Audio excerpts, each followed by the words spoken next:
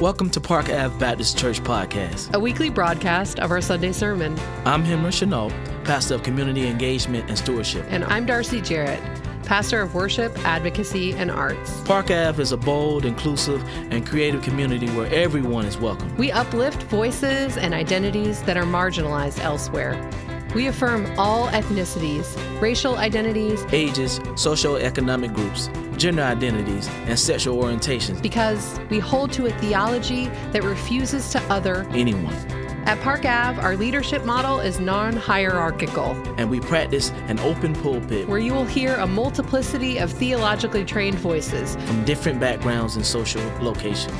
We don't just preach and talk about deconstructing systems and structures of power. We practice it. Through this podcast, we hope you will be inspired, encouraged, and challenged. Listen with us now.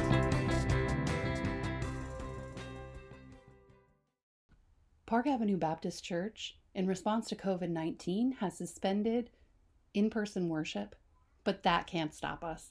What you'll hear on this podcast is a recording of our online worship, which happens each Sunday at 10 a.m. Join us through our Facebook at Park Ave Baptist or our Instagram at Park Ave Baptist. We hope that you stay safe in these difficult times. And not only to pray for us and pray for the world, but pray for those who are incarcerated. They are being affected by this COVID-19 as much as anyone. So let's pray for them.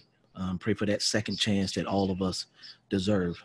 We serve a God of second chances. So Deacon Nikki, if you could, bless us with a prayer this morning. Amen. Let us gather before the throne of grace and hold in deep intention everyone who is confined by something and needs freedom from it. Everyone who is confined by something and needs freedom from it, God of so many chances. We are all so very thankful for your grace that we are here to experience this day together is a sign of your miraculous grace. You chose us yet another day to see, yet another day to try again, yet another day in our own human imperfection to be so divinely perfect as you are. With this intention, we come before you, God, and we ask for the return of all things good. Return our peace, return our joy, return our prosperity, return our wholeness. And if we've never had any of those things, grant it be us this day, Lord God. Grant it to us, Lord God. Give it to us. Bestow that grace, that longing for an answered prayer, whatever it is, for the people represented here today, Lord God, and those who are not among us, God, we hold them in this intention, and we believe that you are able to do all that you set out to do and said you would do. And we believe and seal these things in the name of Jesus Christ. Amen. Amen. Amen. Hearing a scripture reading from Acre, 1 Peter 1, 17 through 23. Here are the words from 1 Peter. Since you call upon a Father who judges all people according to their actions without favoritism, you should conduct yourselves with reverence during the time of your dwelling in a strange land. Live in this way, knowing that you were not liberated by perishable things like silver or gold from the empty lifestyle you inherited from your ancestors. Instead, you were liberated by the precious blood of Christ, like that of a flawless, spotless lamb. Christ was chosen before the creation of the world, but was only revealed at the end of time. This was done for you, who through Christ are faithful to the God who raised him from the dead and gave him glory. So now your faith and hope should rest in God. As you set yourselves apart by your obedience to the truth, so that you might have genuine affection for your fellow believers. Love each other deeply and earnestly. Do this because you have been given new birth, not from the type of seed that decays, but from seed that doesn't. This seed is God's life-giving and enduring word. Thank you. Thank you, Aaron, for leading us so beautifully in that song. It is so good to be here this morning.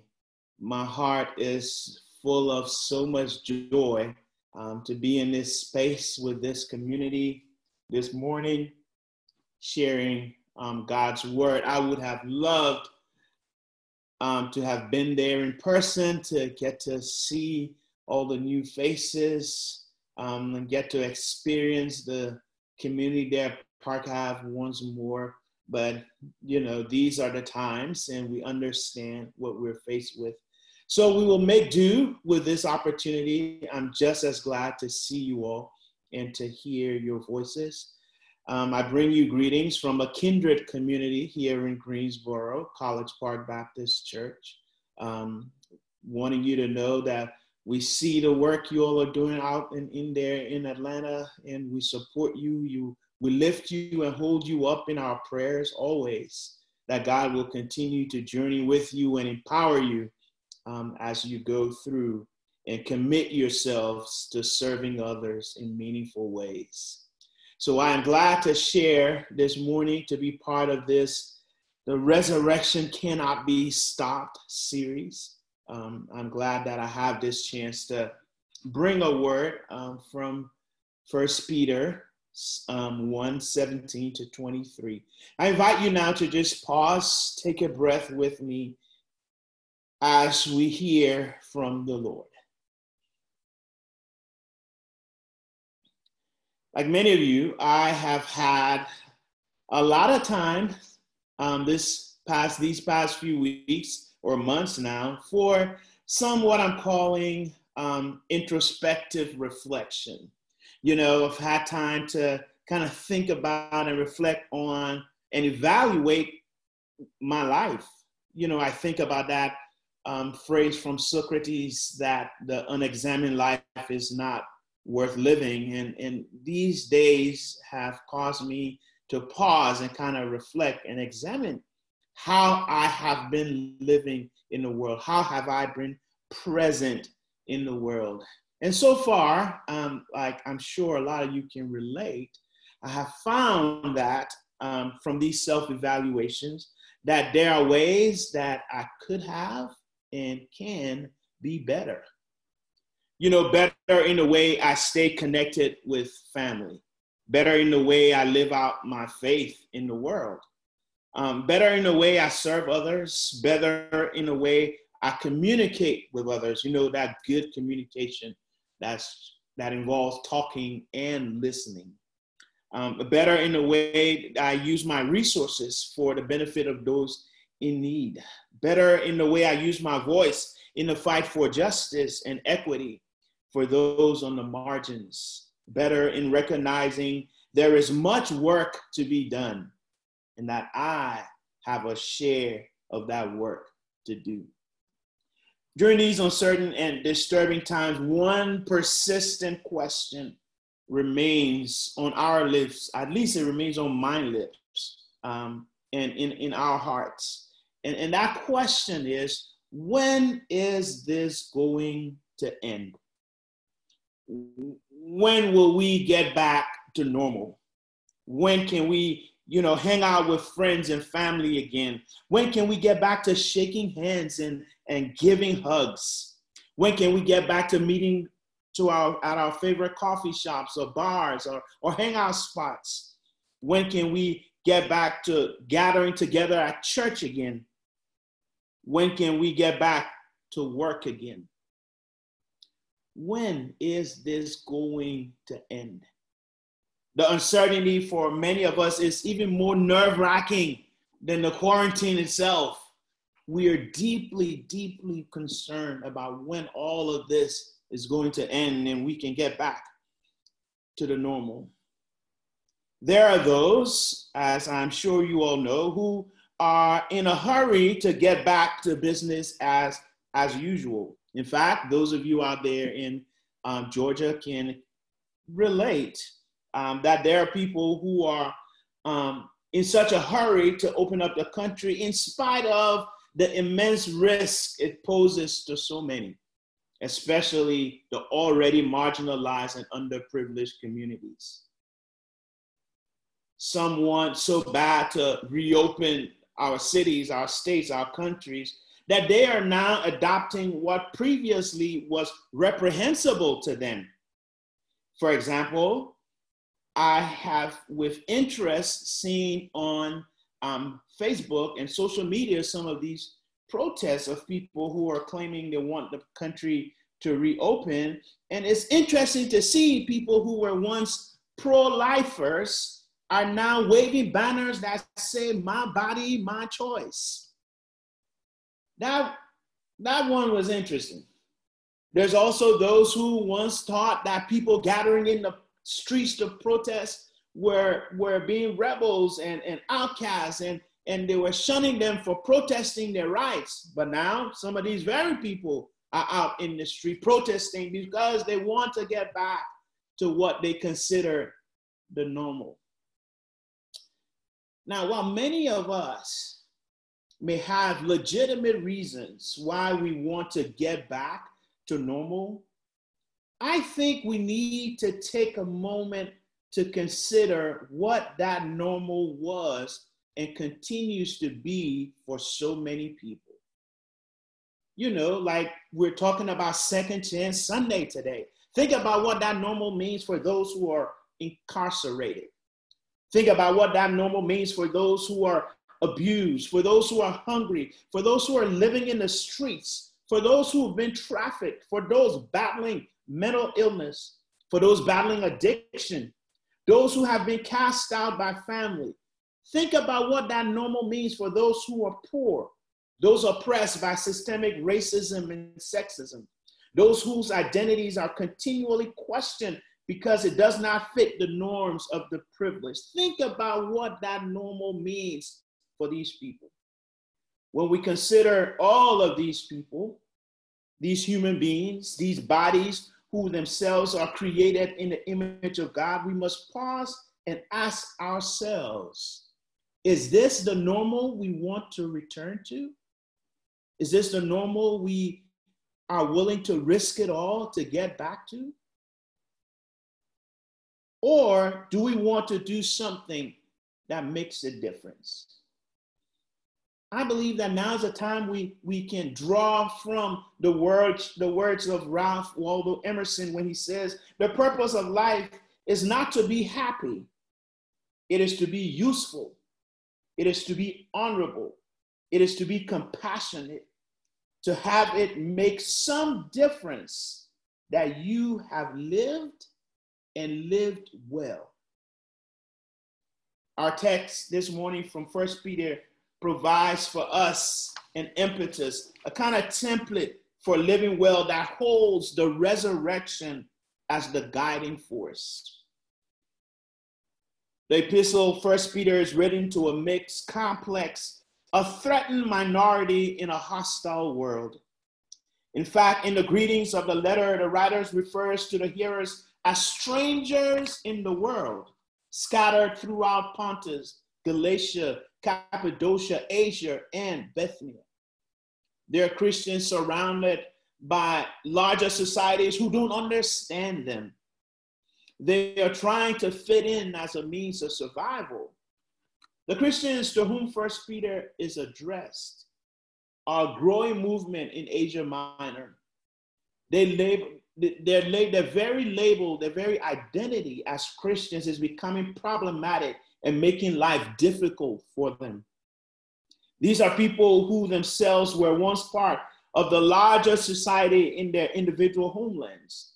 But because they have embraced the message of Jesus and become followers, they are outcasts and viewed with suspicion. On top of it all, they're exiled in a strange country, constantly threatened by an oppressive government. They're afraid for their lives, afraid that someone might turn them into the authorities, afraid that they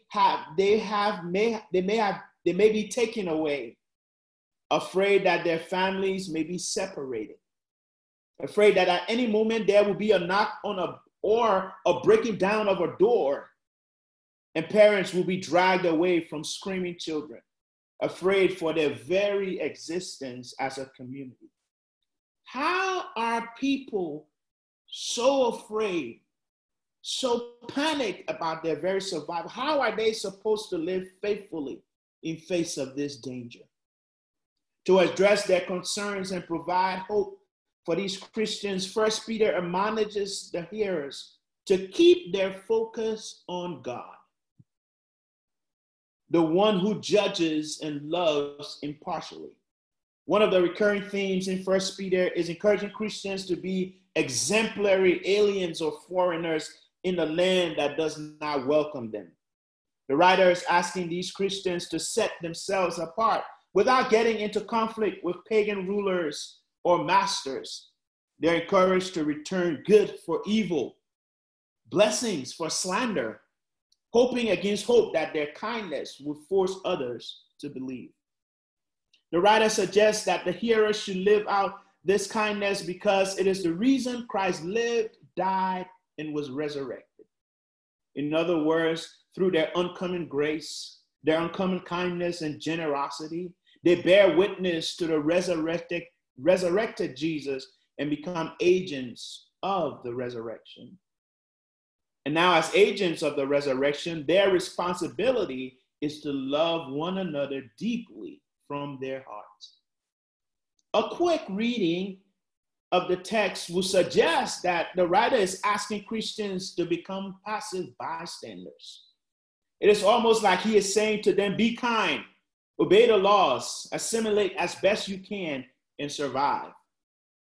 But a more careful reading, I would suggest, a more careful and critical reading of the text calls BS on any attempts to suggest that Christians should be timid observers in the midst of oppression and persecution.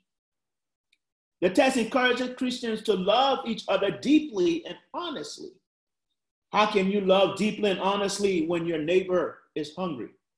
How can you love deeply and honestly when your neighbor's family is being torn apart? When your neighbor is a victim of a system that dehumanizes them? How can you love deeply and honestly? How can you love deeply and honestly when your neighbor is forced to decide between paying bill and feeding their family? How can you love deeply from your heart when your neighbor is being sexually assaulted and abused, but no one believes them? How can you love deeply from your heart when your neighbor has been sitting in jail for over 20 years for a crime they did not commit? How can you love your neighbor deeply and honestly? You see, the call to neighbor love is probably the most important of the imperatives in 1 Peter. Being a Christian is all about being loved by God, and love is the empowering action that enables us to love our neighbor. When we embrace the love that God offers, we become new people. And you and I know very well that new people do new things. So that's the message here. As some have put it, we are called to become who we are. The Christian does not seek to live out the imperatives of the gospel to become a Christian. No, the Christian lives out the imperative because we are Christians. So that is who we are, this desire to love deeply from our hearts. That is who we are. We let the world know that the resurrection continues when we love deeply from our hearts. So to answer the question of how do we love deeply from our hearts, our neighbors, I tell you this morning that it is not going to be by being timid or passive observers. This kind of love goes beyond kind words and sentiments of thoughts and prayers. The resurrected Jesus who nudges us to work for God's kingdom here on earth fuels this kind of love within us. This love engages oppressive systems. This love champions the cause of the poor. This love joins the fight of justice everywhere. This love stands up and uses its voice for those who have no voice. This kind of love says, I am here with you. I will fight alongside you. I will share what I have with you. I will do everything in my power to make this world a better place for you. That is what this kind of love pushes us to do. Earlier, I talked about realizing that there is work yet to do. I strongly believe that we are called as agents of Christ's resurrection to remind the world that the resurrection continues. Now, it is important to note here that the resurrection of which I speak is not just the bodily he got up from the grave that we sing on Easter Sunday. No, this resurrection is more. It is one that continues to spur our hearts and bodies into action based on deep love for one another. The resurrection that whispers to our very souls that okay is not good enough. The resurrection that, according to the New Testament scholar N.T. Wright, is the beginning of God's new project, not to snatch people away from earth to some beautiful heaven, but to colonize earth with the life of heaven. The resurrection is a celebration of life coming out of death. What better good news than the news that life comes out of what we once considered death? What better cause for celebration than the recognition that the resurrection cannot be stopped? The resurrection is not paused, but the resurrection continues through our deep love for one another. Our deep love for one another should be the fire that burns inside and pushes us to work for a better normal for everyone. In a song that we heard Aaron beautifully sing a moment ago, Carrie Newcomer says, "The shadows of this world will say there is no hope. Why try anyway? But every kindness, large or slight, shifts the balance towards the light." With our deep love for one another, we lean into the light every day. And by doing so, we proclaim that the resurrection is not over. We let those who would try to hold us back know that the resurrection cannot be stopped. Like Jesus said, "By this, everyone will know that you are my disciples, if you have love for one another."